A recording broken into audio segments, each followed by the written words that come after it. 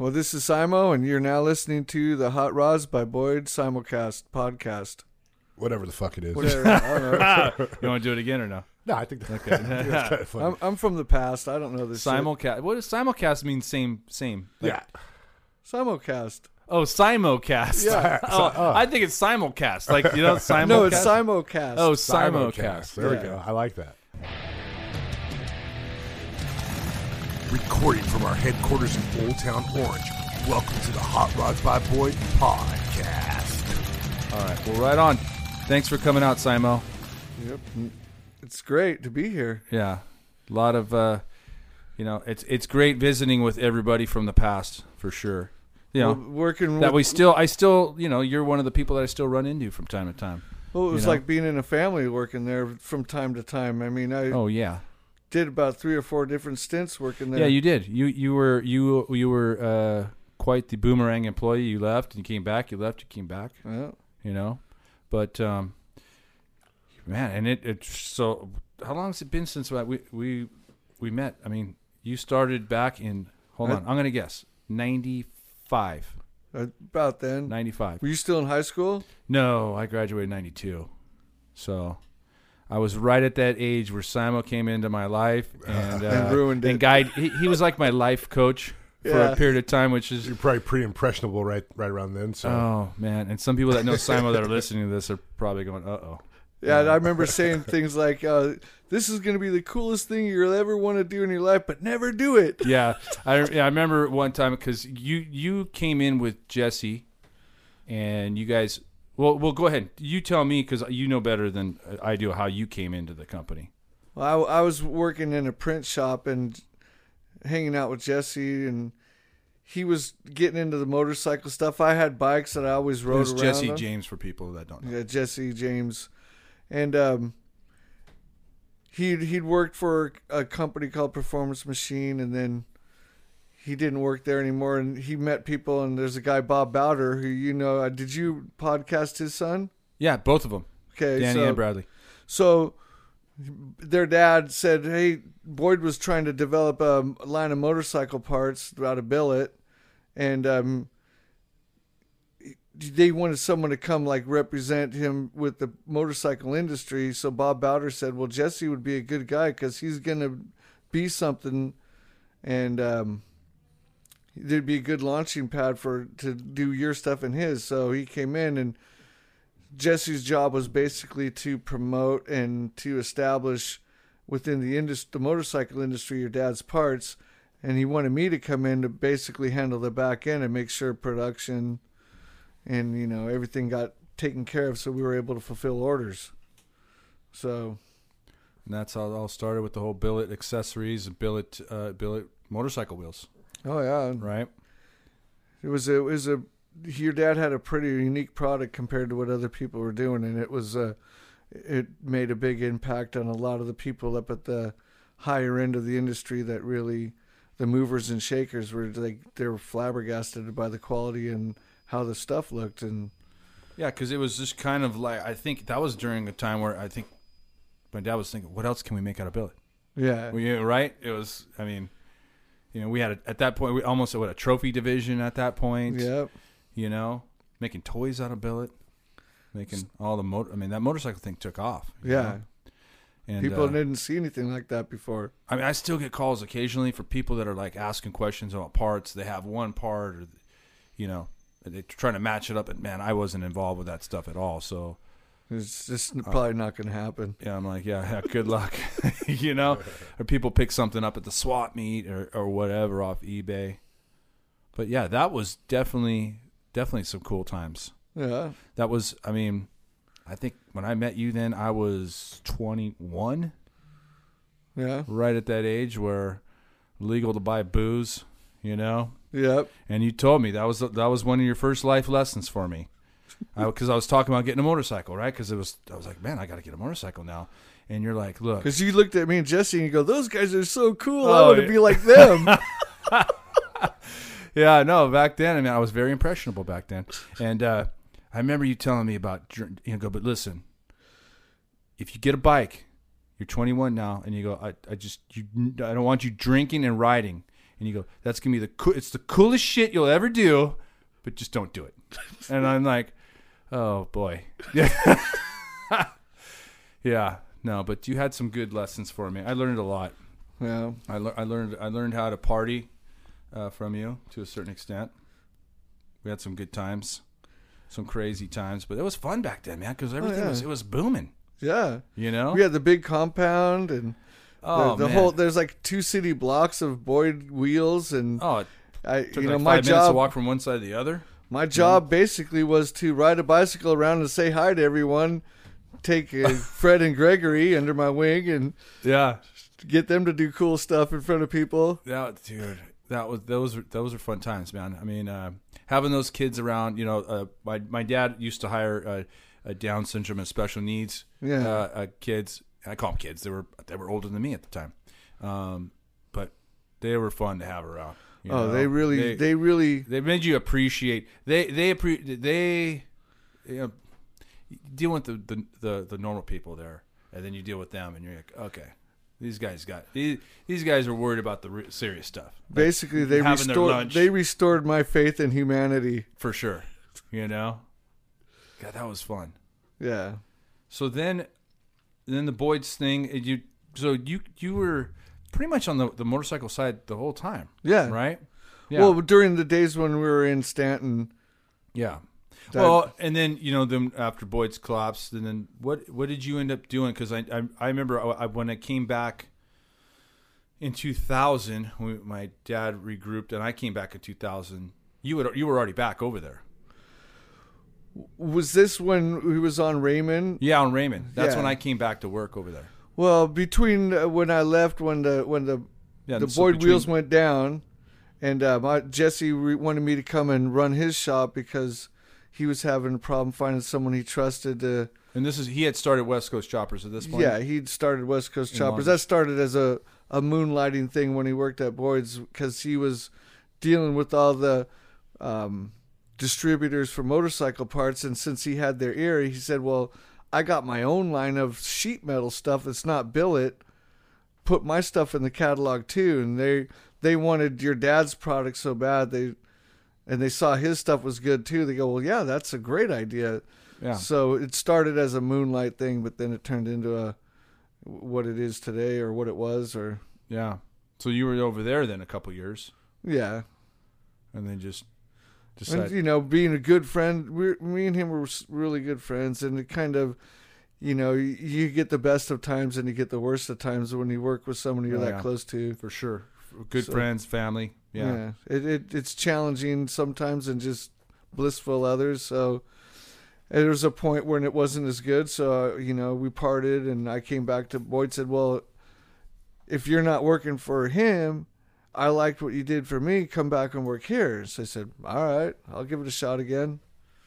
So, And you think you came back just before I did, I think. Yeah. Right around 2000. yeah. I came back in April of 2000. Yeah. And I think I was there for about 2 years, a year and a half, 2 years again. I bounced around back and forth between Jesse's and Boyd. Yeah. So you kind of saw, and you also were there at Jesse's when that started to take off. Yeah. Because I think when in 2000, wasn't that when his TV show, the first little documentary on him? Well, kicked I'd off? started working. Yeah, because you were I started working for your dad when the TV show came out, but I was you were working there when they were filming it. Yeah, so, I remember that. But I never wanted to sign any of the release forms. I didn't want to be famous. No. No. Well, you are kind of famous in your own little circle there. Yeah, I'm well respected for people who have no respect. But Yeah, no, man. That was a funny story. This time, I remember one time, dude, we were down in Mexico. I was down there with my wife and another couple and my buddy. It was his birthday. He told us like that morning. He was like, hey, you know what? I just want to go to Puerto Nuevo and I want to go have lobster, right? And I go, yeah, let's go. So it was the 5 of us, and we go down there, and we're in Puerto Nuevo, and we went and had food. And for those of you who don't know, it's like a little seafood village in Baja, California. It's probably Lobster Town. Yeah, it was. It's famous for their lobster. Every restaurant is owned by the Ortega family or some variation of Ortegas, and it's a tiny area, but it's just a bunch of cool restaurants and bars and stuff, and it's only maybe 45 minutes south of the border. Yeah, it's pretty close. Yeah, pretty close. I mean, you could be down there and have lunch and then go back in no It's time. probably at the 52-kilometer mark. Is that it, right? Yeah.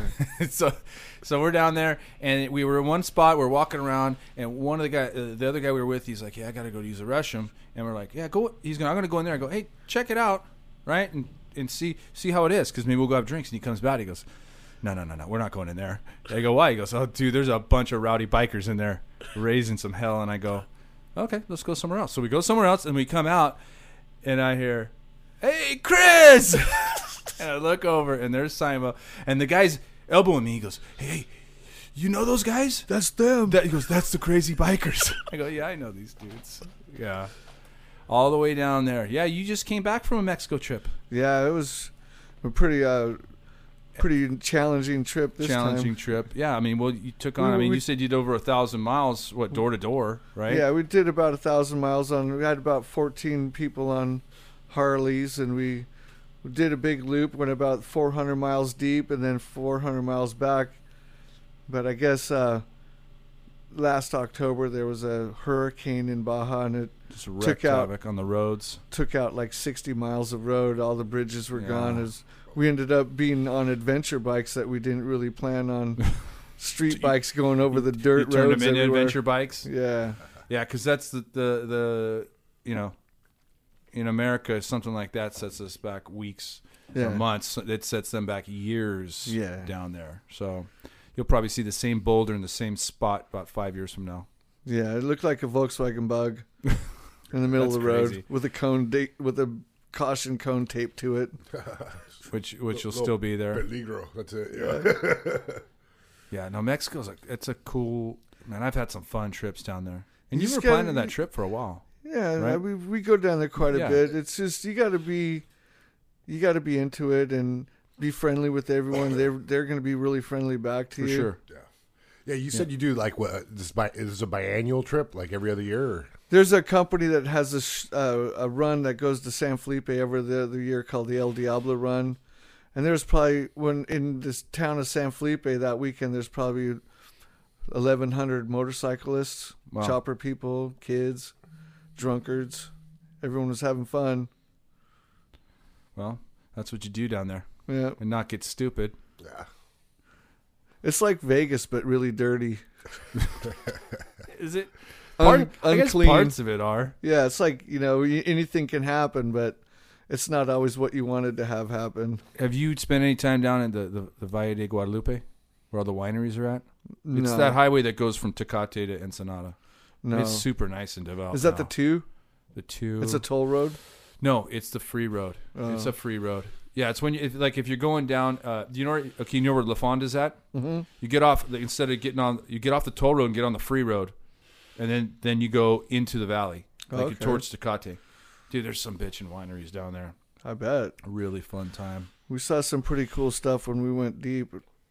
I've done a couple Baja off-road trips, going down to San Quintin, and that's pretty cool. Anyone that goes to San Quintin, go to the old mill. The old mill. Yeah, I've always seen the sign for it, but I've only been to the San Quintin Hotel.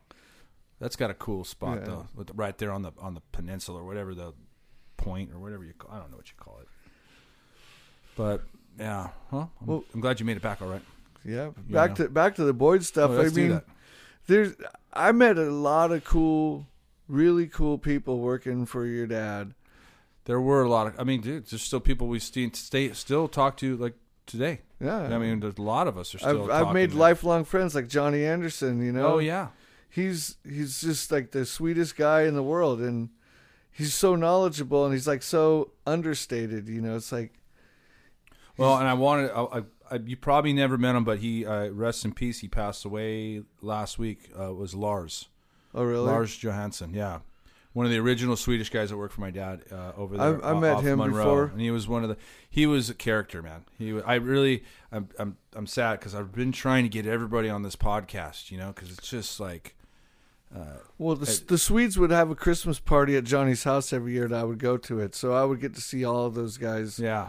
Carl and Andy and Pele. yep. and the guy that made the frames, Larry. Yep, Larry.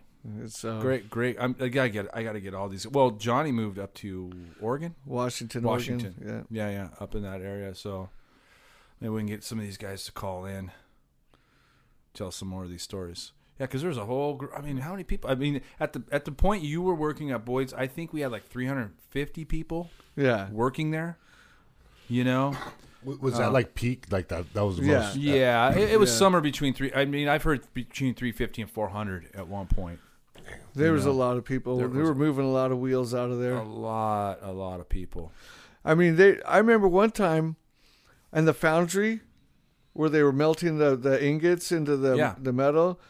That some of the guys that were working there caught a possum and they cooked it and ate it. They cooked it on the furnace. Yeah, on the over the melted metal, and they ate it. They said it was taquachi. They said it was really it was good for your blood. It made your blood thin. It made you so we didn't have thick blood. Yeah, okay. I'm all rad. Yeah, dude. Yeah. And you know, after I see, I don't know if that was a Urban Boyd's myth or if it was true. I'm pretty sure it was true. Yeah. But all I knew is they would cook a lot of food over there, and I would never have any. No, after that story, I was like, I ain't having it. And then I'm not gonna even, you know, and it's probably pretty good if you cook it right. I guess any meat's good if you cook it right. Yeah, meat. Season it. Yeah. Season. I just couldn't eat a possum. Well, if I needed to, I could eat a possum. But yeah, Bear Grylls would. You would. Man, that was. There was. Man. How many people came in and out of that place? So there's some like we were talking about the special needs kids. They one day they wanted to bring one in for the motorcycle shop, and his name was Peter. And I looked at him, and this guy, I'm all, what am I gonna do with this guy? And I said, well, I'm gonna name him Chopper. So I'm like, hey, your name's Chopper because you work in the motorcycle. And he's all, yeah. He's all, that's so cool. Oh man, what about what? Okay, go ahead. Are you gonna tell? Go ahead. Yeah. So when you had him drive the forklift or some shit, I don't know. Well, no, that too, but they gave him way too much leeway. They said this guy he can't do when he's sweeping because it stresses him out. So you got to find something for him to do. So I started. Well, he can clean some of the polished parts. And I set him down with the tools and said, okay, get the compound out of the cracks with the little wooden scraper. And I come back 5 minutes later, he's got Scotch-Brite trying to clean polished aluminum. And I'm all, oh, no, this isn't going to work. Yeah. So after about 6 or 7 days, I figured out how to keep him busy. So I had a box of screws that were the wrong size. And I had a bagging machine that took a tube of bagging and a heat shrinker that would make individual packets. We need to make little packages of 5 of these bolts to put them into the parts. And it's really important for you to help us. And he said, okay. And I'd always have to keep him focused and keep him from talking to the other people that are working and go back to work. And then when he would finish, he'd go, okay, Simon, I got the box done. And I'm like, all right. I'd take the box, go back into the office where he couldn't see me. I'd count to 5, come back out with that box. And okay, these were some that some other guy did wrong. We need to take all the screws out of the bags and put them in the box. Yeah, nice. So for a year, that's all he did, just take that same box of screws and bag them and unbag them and bag them and unbag them. Busy work. Oh, he loved it. He was so happy to do it. Great. Way to teach the kid to be productive, Simo. Yeah. You know? He thought he was being productive. He you know what? And honestly, it was that was a good program. That was called California Elwyn. Yep. And they were a good group of people. And my dad really, really, really liked supporting those people and having those kids around because he said, you know what, Chris? He goes, no matter how shitty my day is, he goes, no matter what a-hole I got to deal with here, I just go hang out with them for a few minutes, and my day's better. And it was true, right? I mean, it was true. That was some fun. Except some of the love affairs that started to happen. You go, oh geez, no, we got to break this up. Yeah, when or the fake heart attacks. What about Gregory? Yeah, when Gregory had Down syndrome and he had a crush on one of the ladies who was stitching steering wheels. Yeah, and their window for the stitching room faced the main street, and he would walk home every day. They would all walk to the bus stop, right? And he faked a heart attack to get her attention. Yes. Right in front of the window. Uh-huh. And of course, you take it seriously. Oh, I was the one who called 911. Yeah, he called 911, right? And it came out later that, He started crying because he made everyone have a big deal, and he said he was sorry. He was faking it.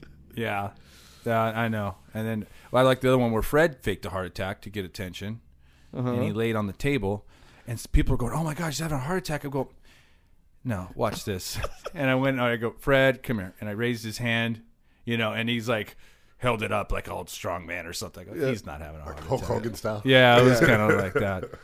But man, that was, you know what?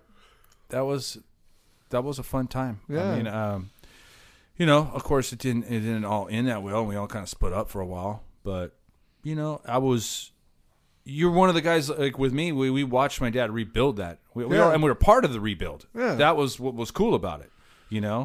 Because back when Boyd's was on top of the world, everybody was my dad's friend, right? Everybody was like, "Hey, Boyd, hey." And then when it all came collapsing down, "Oh, yeah, you're a loser," Yep. But then there was a bunch of us that said, "No, I mean, obviously it was my dad, and I went and got another job because I was kind of burnt out. I went to the phone company and just kind of chilled out for a little bit. And I don't know. I just tried to get my head straight, and my dad says, "Hey, I think I'm ready to bring you back." And I came back and worked in sales. And I was like, "Okay, let's do this," And that's when I started hanging out with this freaking guy, Oh, man. Yeah, we did some fun stuff. We did. Especially the party at your house. Can I tell about the party at your house? There's been several, but you can tell the one that you remember. So I'm like 21, 22. Simo invites me to a party at his house, right? And I'm with my buddy, and we go, and I'm thinking, I'm after hanging out with you for so long and hearing these crazy stories, I think this is this crazy party, right? It's gonna be nuts. Well, you lived at the end of this cul-de-sac over there in Placentia, and I go over there, and there's not too many people, right? It's Simo and some buddies, and it was your ex-wife and another gal there, and we just start drinking, and next thing we're in the front yard, and we're around this like coffee table, and we're playing this game where it's kind of like it's a card game, but it's like a drinking game. Yeah. And it's like truth or dare on one card and all this stuff. So the guys figured out how to they were just like grabbing all the kings, because the kings was a dare card, right? So next thing you know, we're sitting there, and then they got the girls all naked, and me and my buddy were like, "This is the coolest shit in the world," right? We're like, and then the party's kicking off, and then Simo takes me aside. He goes, "Hey, dude, listen, I don't want you going back to work and telling everybody that my wife got naked and just the girls got naked. Just keep it cool." I'm like, "Fuck, I'm gonna keep it way cool, dude. Like, I ain't gonna say shit, right? Because I want to be invited to the next one." So I ended up just getting sick. I remember laying on your lawn, puking on your lawn, and You weren't alone though. There was No. other people puking. Oh yeah, there was other people. Luckily, they weren't puking by me. Yeah. And Sounds like a good party. I somehow, just next day, we just kind of recovered, and I don't know what day it was, whether it was Friday or Saturday or something. And then Monday rolls around, and so I tell my buddy, I'm like, "Hey," because he worked there too. My buddy Steve. I said, "Hey, dude, keep your mouth shut about this." He goes, "Oh no, I'm not telling nobody. It was a great time, right?" So we go to the shop, and I hear. Simo. No. So it's Keith Russell, he's over in the paint shop, and he goes, "Hey, come here." And I go, "What?" He goes, "Oh, dude, I heard you had a great time. You puked, and Simo's wife got naked and all this shit." I go, "Oh, holy shit." I go, "Oh, yeah, I don't know. Hold on." And I took off, and I went to my buddy Steve. I said, "Dude, did you open your mouth?"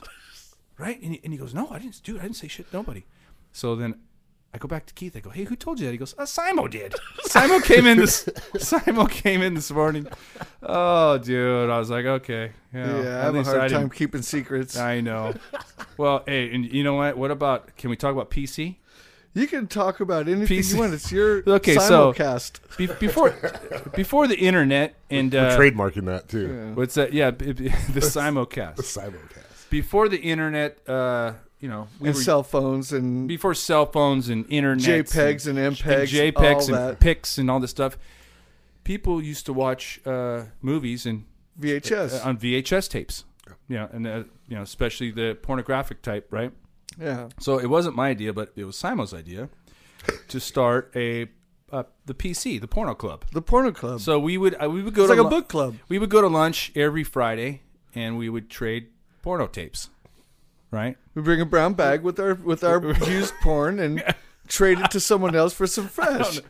Oh, it was so silly, but it went on for a few months. We I had a think. lot of members though. We did. We There's like 14, 15 people wanted to go to lunch every probably Friday. yeah, you know, exactly. Can I be in your club? Well, because we used to go to the Pizza Hut buffet, so we could cram a lot of people in that place. But it was and I think Simon tried to even get people to give reviews of the movies and give them like 4 or 5 stars and this and that, and people would be, no, I want that one. Next week you get that one. Yeah, you know? The Holy Grail. Yeah, you know. We were color coding them for, you can tell like the green ones are good when the red ones are bad. Red ones are like Skinamax. Now Yeah. it's just nowadays it's just so antisocial. Yeah, And everybody just goes on their own phone with Pornhub and they just forget about it. but back then it was a social event. We made it a social event. We did. Yeah, well, not ashamed of it. It was a good time back then. Yeah, I mean, We had a lot of fun back there. people have to have hobbies. We did, yeah. But you know, people are just like, there's probably a lot of young people that are like, VHS tape. What's that? Yeah, what is that? It's like a rotary phone. Just tell them. They go. Oh yeah, what's that? What's that? Wow. Yeah, times sure have changed from then to now. That's for sure. So then after, because how long were you, when we were in Anaheim, how long were you there? That's off the Raymond. Off of Raymond, yeah. I was there for about a year and a half, 2 years. You didn't go with us to La Habra, though. I was in La Habra too. You were in La Habra? Yeah, when I worked with you and Gooby. Gooby worked in Oh, Anaheim. Yeah, Gooby worked in Anaheim. But then when I worked with Jenny and your mom, Yeah. and the old guy and the guy that invented chrome wheels, Kavanaugh, Jim Kavanaugh. that Rest guy in was peace. great. Good guy. And Bob Deathridge, of course. Bob. The world's greatest salesman. Well, My I mentor. thought that Kavanaugh was a great He salesman was. because Kavanaugh was good. And you know what? here's the deal. He had a yellow legal pad with everyone he knew's phone number on it. And he would come in Monday morning and start at the top and start calling everyone on the list till he got to the last page and then flip it to the beginning and call them over again. And by after a couple months, and my desk was near his, and I could hear people on the other line going, "Dude, quit calling me. You're calling me every week." Well, Some, but not everybody. He was his claim to fame was he kind of was the original wheel salesman back in the 50s when he had Appliance Wheel build a set of chrome reverses for him, for his T-Bird, if I remember right. And it all started from there. And then I think he had a stint. He worked everywhere. He worked at American Racing. He worked at Ultra Wheel before he came to us. We kind of got him in his twilight years. Yeah. But I learned a lot from that guy. He just the work ethic, like between him and Bob, just the work ethic. Yeah. You know that you don't get that anymore. It's hard to get that. You know, these guys were like, okay, I'm going to come in and I'm going to be a half hour early, and then I'm going to stay a half hour late if I need to. And he was Jim Kavanaugh taught me, and you know, where Bob was a hard worker, Bob kind of was very polarizing. You either really, you know. He was very excited about working. Yeah. there. You either loved the guy or you thought he was a jerk at times. But Kavanaugh was just the old school. It's a handshake. It's about relationships. Yeah. And you know what? I learned a lot from that guy. You know, he kind of. I remember I figured it out later. His mind was slipping a little bit, and he called everybody kid. Yeah. And I went on a road trip with him, and he introduced me to these guys. And we went to this warehouse deal, and I speak in front of these guys, and I was like, these guys would come up. Everybody would come up to him. Jimmy, how you doing? Jim, how you doing? Oh, doing great. And I go, Jim, who was that? He goes, shit, I don't know, kid. He goes, I forgot all these guys' names. And then I figured out on that trip, he calls everybody kid, including me, because he forgets. Yeah. You know, he'd be like, he'd sit across from me, and he goes, listen, I don't know the answer to that question, but let me get you Chris the Kid. This guy knows everything about wheels. It's Boyd's son, Chris the Kid. He's going to be on the phone in a second. And that was all day. So Yep. I'm sitting there going, I got my own phone call, and I'm like, okay, Jim. I'm staring at him. I'm like, I'll get the call. Hold on. Nah, I mean, those are kind of the cool people that we came across, you know? And I those are people that I learned a lot from, you know? And you guys were the front end, and I was the back end. I was like, if anyone had a problem, I was there to make their frown upside down, and make them smile again. Yeah, you kind of at that point in La Habra, you were kind of like the RGA guy, expediter, shipping. Well, Jeff, I think was doing shipping. He did the most of the shipping, but I had to do kit, the stuff that needed kit, gloves, special attention, anything. Yeah. Well, I mean, I handle most of that now in the business because the business is substantially smaller in volume than what it was. Because it's all made to order. But back then, it was stocking orders. Yeah. Then it was dealers. It was all the above. And when you're doing made to order stuff, there's a lot of follow up with people. Yeah. There's a lot of double checking. Especially with repairs. It's a lot more personable. Yeah, and you need someone like what Simo did over there to kind of tackle that. And then, did you go back to work for Jesse after that? I went to go work for a kid named Carlini. Oh, is that Tony Carlini's kid? Yeah. Yeah. And that lasted for about 1.5 years when I was going through my divorce with my wife because she was a little bit above my ability to just maintain that kind of a sanity. Yeah, sanity. My sanity was being lost, and so we split up. And I went to work for TJ, which was Tony Carlini's son. And because his dad passed away, and he was looking at his business and trying to figure out, get someone who was more involved in the motorcycle industry because his dad had a motorcycle parts company, but he wasn't really a motorcyclist. Was it Carlini Design or something? Yeah. He wasn't a motorcyclist, but so they brought you on. What's that? They brought you on. They brought me on to try to help. He wanted me to help him, get more products and more things and get further into it. And it's just become challenging because he was a perfectionist and wanted everything so perfect, and I could never get anything finished with him because he kept wanting to take it to another level before he brought it to the public. Yeah.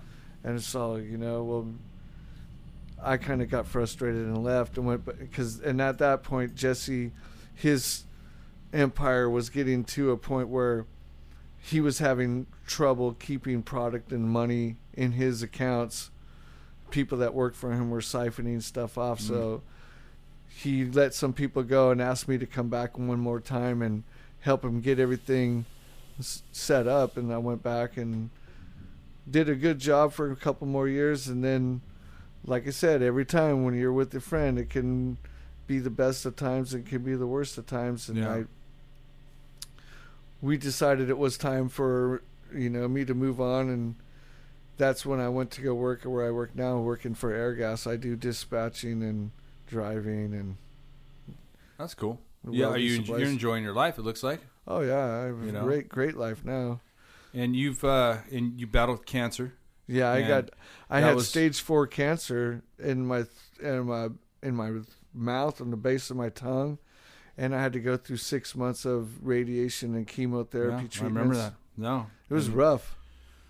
You made it through, man. That was 8 years ago. I've been God, I can't believe it's been that long. 8 years. Because I remember remember the benefit they had for you at the Doll Hut. Yeah, that was 8 years ago. Yeah, it's crazy, dude. Time flies. That benefit was more about my state of mind to give give me support, not for like money. Yeah. I mean, for your benefit, whether it's financial or just everybody coming it was together. For my mindset to go, because I was going to go into the hardest part. Because they said that my treatment is the most daunting of all the cancer treatments that they do. Yeah. But the likelihood of surviving it when you're healthy, like my age, when you're younger, is really good. And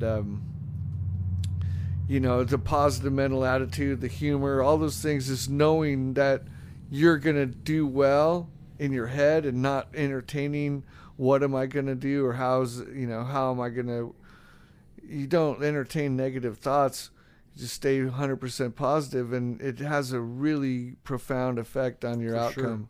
Sure. Well, and you know what, I mean, we've kind of watched each other kind of go through stuff in life, and I mean, you've always kind of had a positive attitude about things, because I mean, you got a choice every day, right? Yeah. What is today going to suck, or is today going to be good? Yeah. And there's things that are going to totally suck that get thrown your way, but you got to deal with it. You got to find the rat in the day, right? Yeah. Exactly. You got to.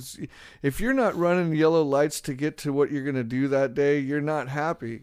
Yeah. If you're slowing down for yellow lights, it means you got to maybe think about what you're doing and Yeah. make a change for the better. Well, and it's kind of you got a long history of growing up in the Orange County punk rock scene, man. Yeah. So it's just about getting rad and just going after it, dude. Yeah, I went to Troy High School. I graduated in '81, and like, I was the roadie for Social Distortion, Adolescence. Until the story you told me. That's great. You told me a story about Joan Jett or something. Oh yeah, when you're gonna Social bum some people. Joan Jett was gonna be. Social Distortion was gonna open for Joan Jett at in UCLA, and me and the bass player got there a little bit earlier than anyone else in the band, and they were just finishing up their sound check, and so we went up to meet the band, and I go up to Joan Jett. She goes, "Oh, you guys Social D?" I'm like, "Yeah, I'm Mike." She's like, "Oh, I've heard a lot about you." I'm like, "Yeah, I want to get on with you. Let's go party." And she's like, "Well, I don't do that." And I'm like, "I'm just kidding. I'm the roadie." Man, and you used to hang out the Cuckoo's Nest, All the time. dude. My sister That's had a crazy house stuff. on the next street. She lived on the next street over, so we would always have like overflow parties after the shows and go stay at her house and Wow, hang out. a lot of history there. Oh yeah, I mean, so many bands, Agent Orange, all these different bands that were in the North Orange County punk scene. Probably a couple Vandal shows. I was really good friends with Steve-O. I mean, him and I we'd do square dancing in the pit all the time because he loved it so much. And Man, I mean, I was going to shows probably like 5 nights a week. Wow. On school nights. I'd come to school and I'd miss first period because I'd be coming home from Hollywood from a show the night before, Really? getting dropped off by the kids who had, that well, were that was old like the enough to go. heyday of LA and OC punk, Oh, yeah. right? Was I think so. Back in the 80s. Yeah. I mean, because when did the Doll Hut kind of come into its own? Early 90s? That was like 90s, yeah.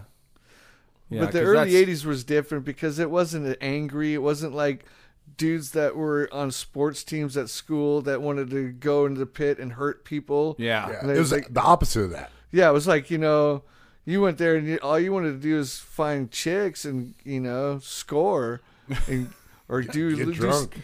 do some black beauties and stay up all night and, get some chick to watch the sunrise with you while she's, Yeah. giving you a blumpkin.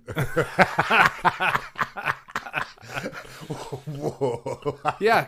I mean, I knew this was going to be a good podcast with Simo, Yeah, but, well, let's circle back, man, because you know what?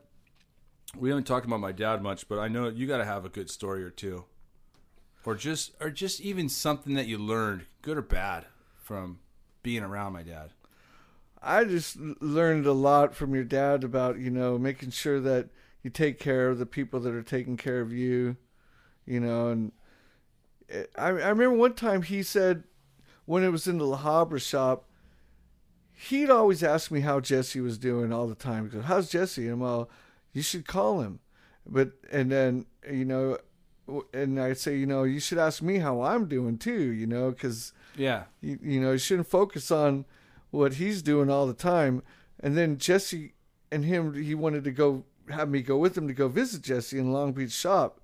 So me and Greg and your dad went down there, your brother, and he went upstairs into Jesse's office, and I was talking to some of my friends that are, people that are all work there, people I know and everything, and talking to Greg, showing him around, showing him the polishing shop, showing where they do fabrication and stuff. And next thing you know, your dad comes running down the stairs. He's like, we're leaving right now. I'm all, oh shit, what happened? And I didn't say anything right there. I said, okay, let's go. So we're in the car. He's all, do you know what that guy said to me? And well, no, I wasn't there. What he say? He goes, he wanted me to rebuild this 49 Merc that Barris chopped that he bought from Mike at Pacific Coast Cycles. He wanted me to finish it for him, and he said if he did, that he would make me famous. He would make me famous. Who the fuck does he think he is? That's so fucking funny, dude. Oh my gosh. So your dad had a great sense of humor. I mean, he had a big heart. He would throw like lunches once a month for everybody and give out prizes. And he would,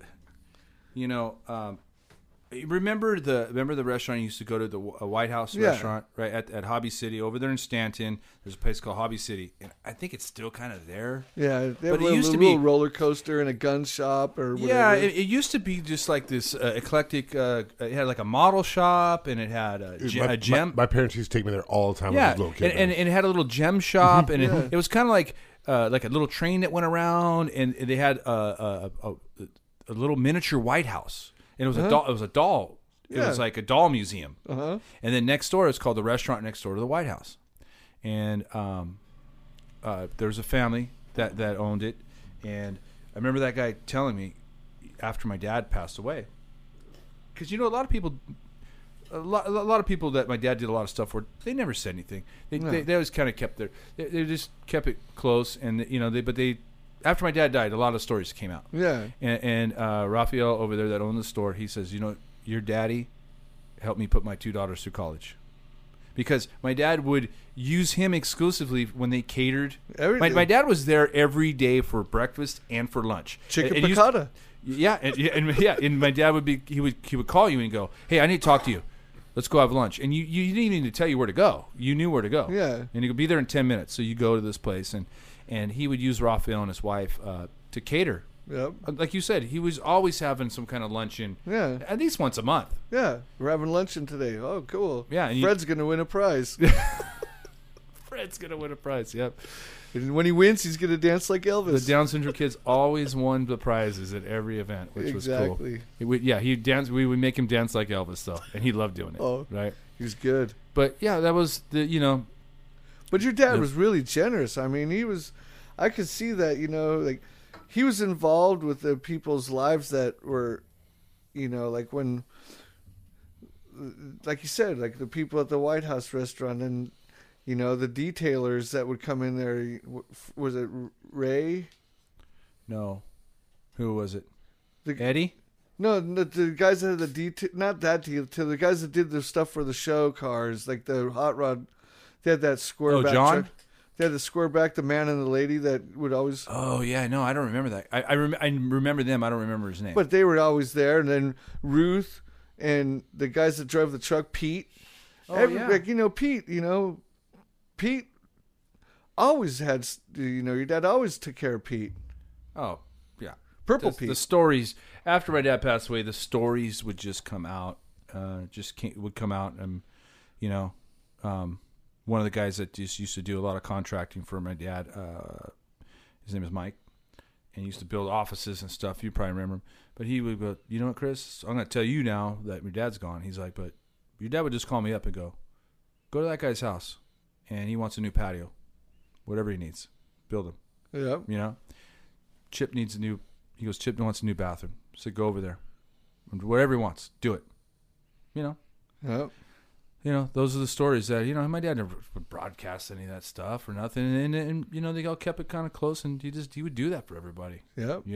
Because he always wanted, like you said, he wanted to take care of the people around him that were doing the work. Mm-hmm. That were doing the work. And, it's. Well, I got another story about one of the alumni from Boyd. When we worked in Stanton, there's a guy that had a design shop above the hot rod shop named Chip Foos.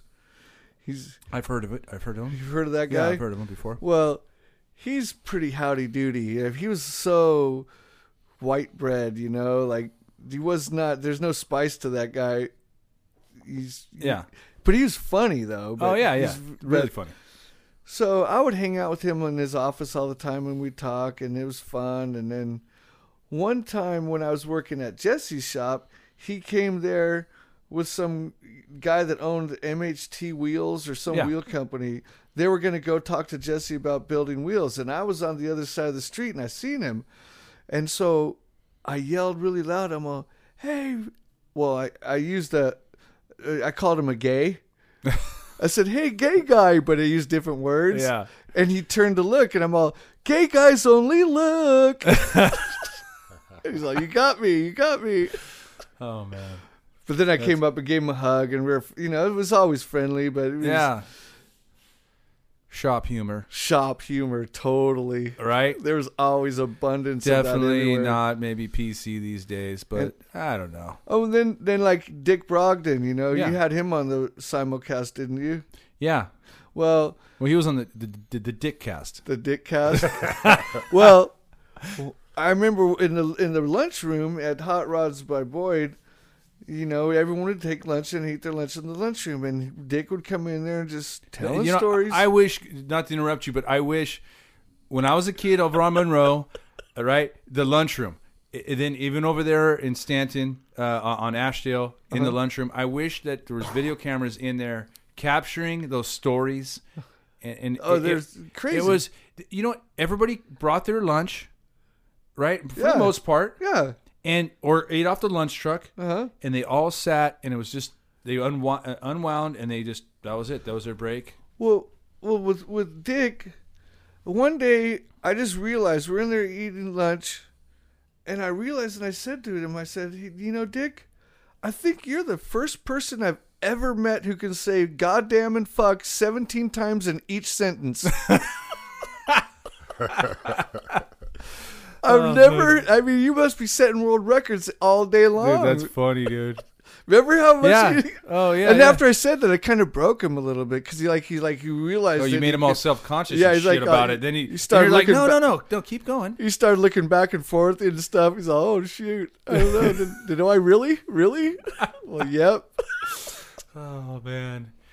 Yeah, if I could just go back to that lunchroom, and just some of the stories. Just every day it was, especially like with Lars back in the. I mean, I was a young kid, but they didn't give a shit. No. I mean, I heard some raunchy stories back then, and I a lot of those things you kind of were like, what is that? And you didn't have Google to figure it out, right? No. Back then, right? So you're a kid asking your buddies, you're like, hey, have you ever heard of this? And it's like, they're like, no, what's that? It's like, well, I don't know. I think it might be this. And like, nah, So, Yeah. I don't know.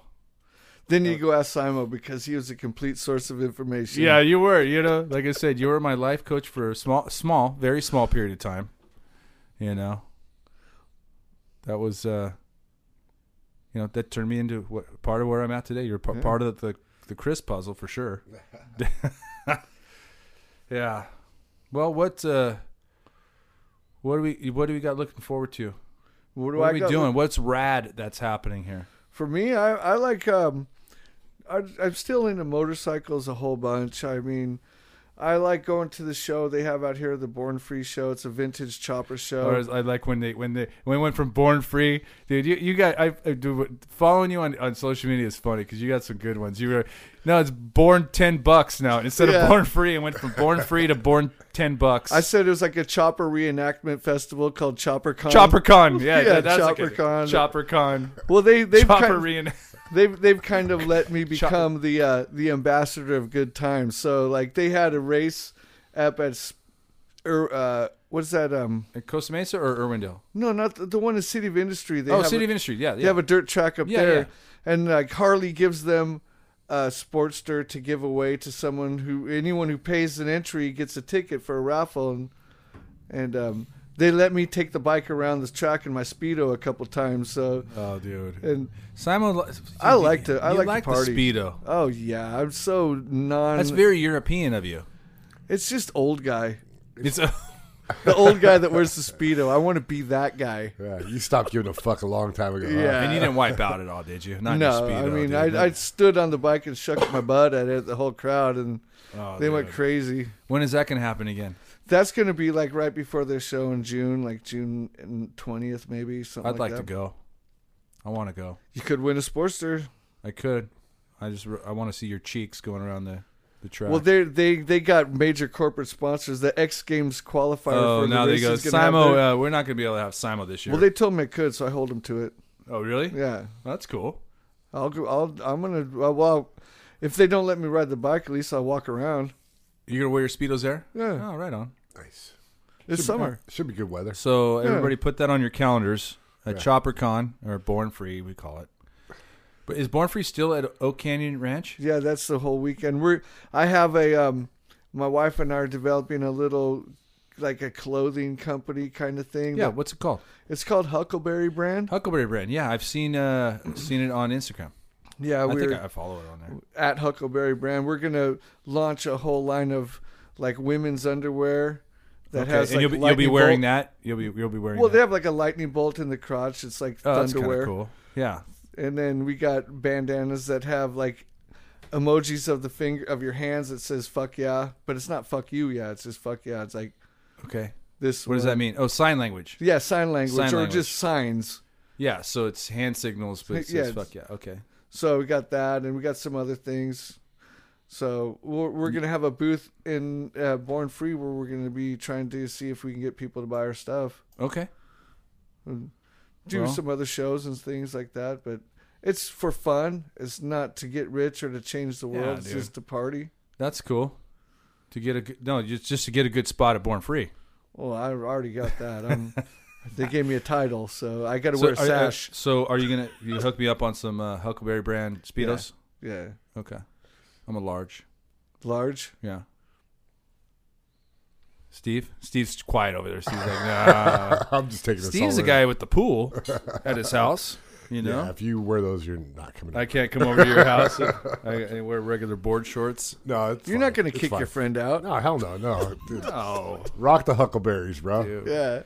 Well, dude, I know you got to hit the road here in a minute, man. Yeah. But thank you for coming by, man. Oh, I appreciate is- being offered to dude, come by. I this- mean, This is we have a lot of history that, you know, we haven't seen each other that much in the Yeah. recent years, but I mean, we did spend many, many, many days together for a long time. a lot of good times. Yeah. A lot of good times, man. You know what's probably going to happen, Simon, is you're going to walk away from this and think, damn, I should have told this story. I should have told that story. So I think you're somebody that we definitely want to have back because Well, there's a part 2 in brewing right now. Yeah, right. Yeah. No, I'm gonna get a call from Simo tomorrow. You know. Well, we're gonna show you on your phone how to do how to listen to the podcast. Okay. So, because when you're driving to work, Is it live right now, or is it something? no, that we're gets gonna released? edit all the dumb it'll stuff. be No, just up kidding. We don't tomorrow. edit. Yeah. We don't really edit. We just edit at the front end, right? Yeah.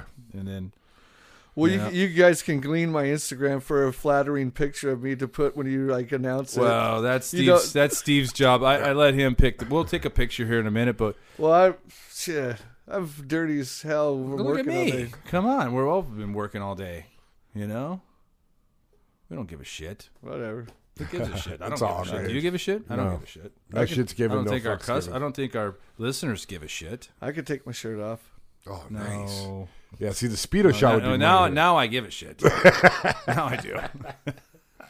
All right, Simo, let's wrap this thing up, man. Thank you very much for coming out, dude. Thank you guys. No, Yeah, it's dude. been a pleasure. Good time. We'll We're gonna do it this again, dude. Yeah. Dude, you're a rad guest. You're a great person to talk to. Your stories are incredible.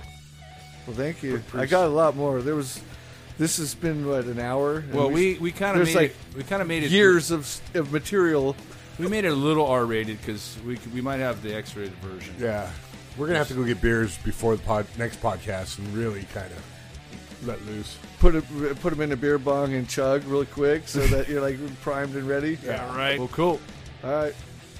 But we're out of here, We are Steve. signing off. Thank Later. you guys again for listening. Simo, thank you for coming. You're welcome. Later. We'll talk to you guys next time. Thanks for listening.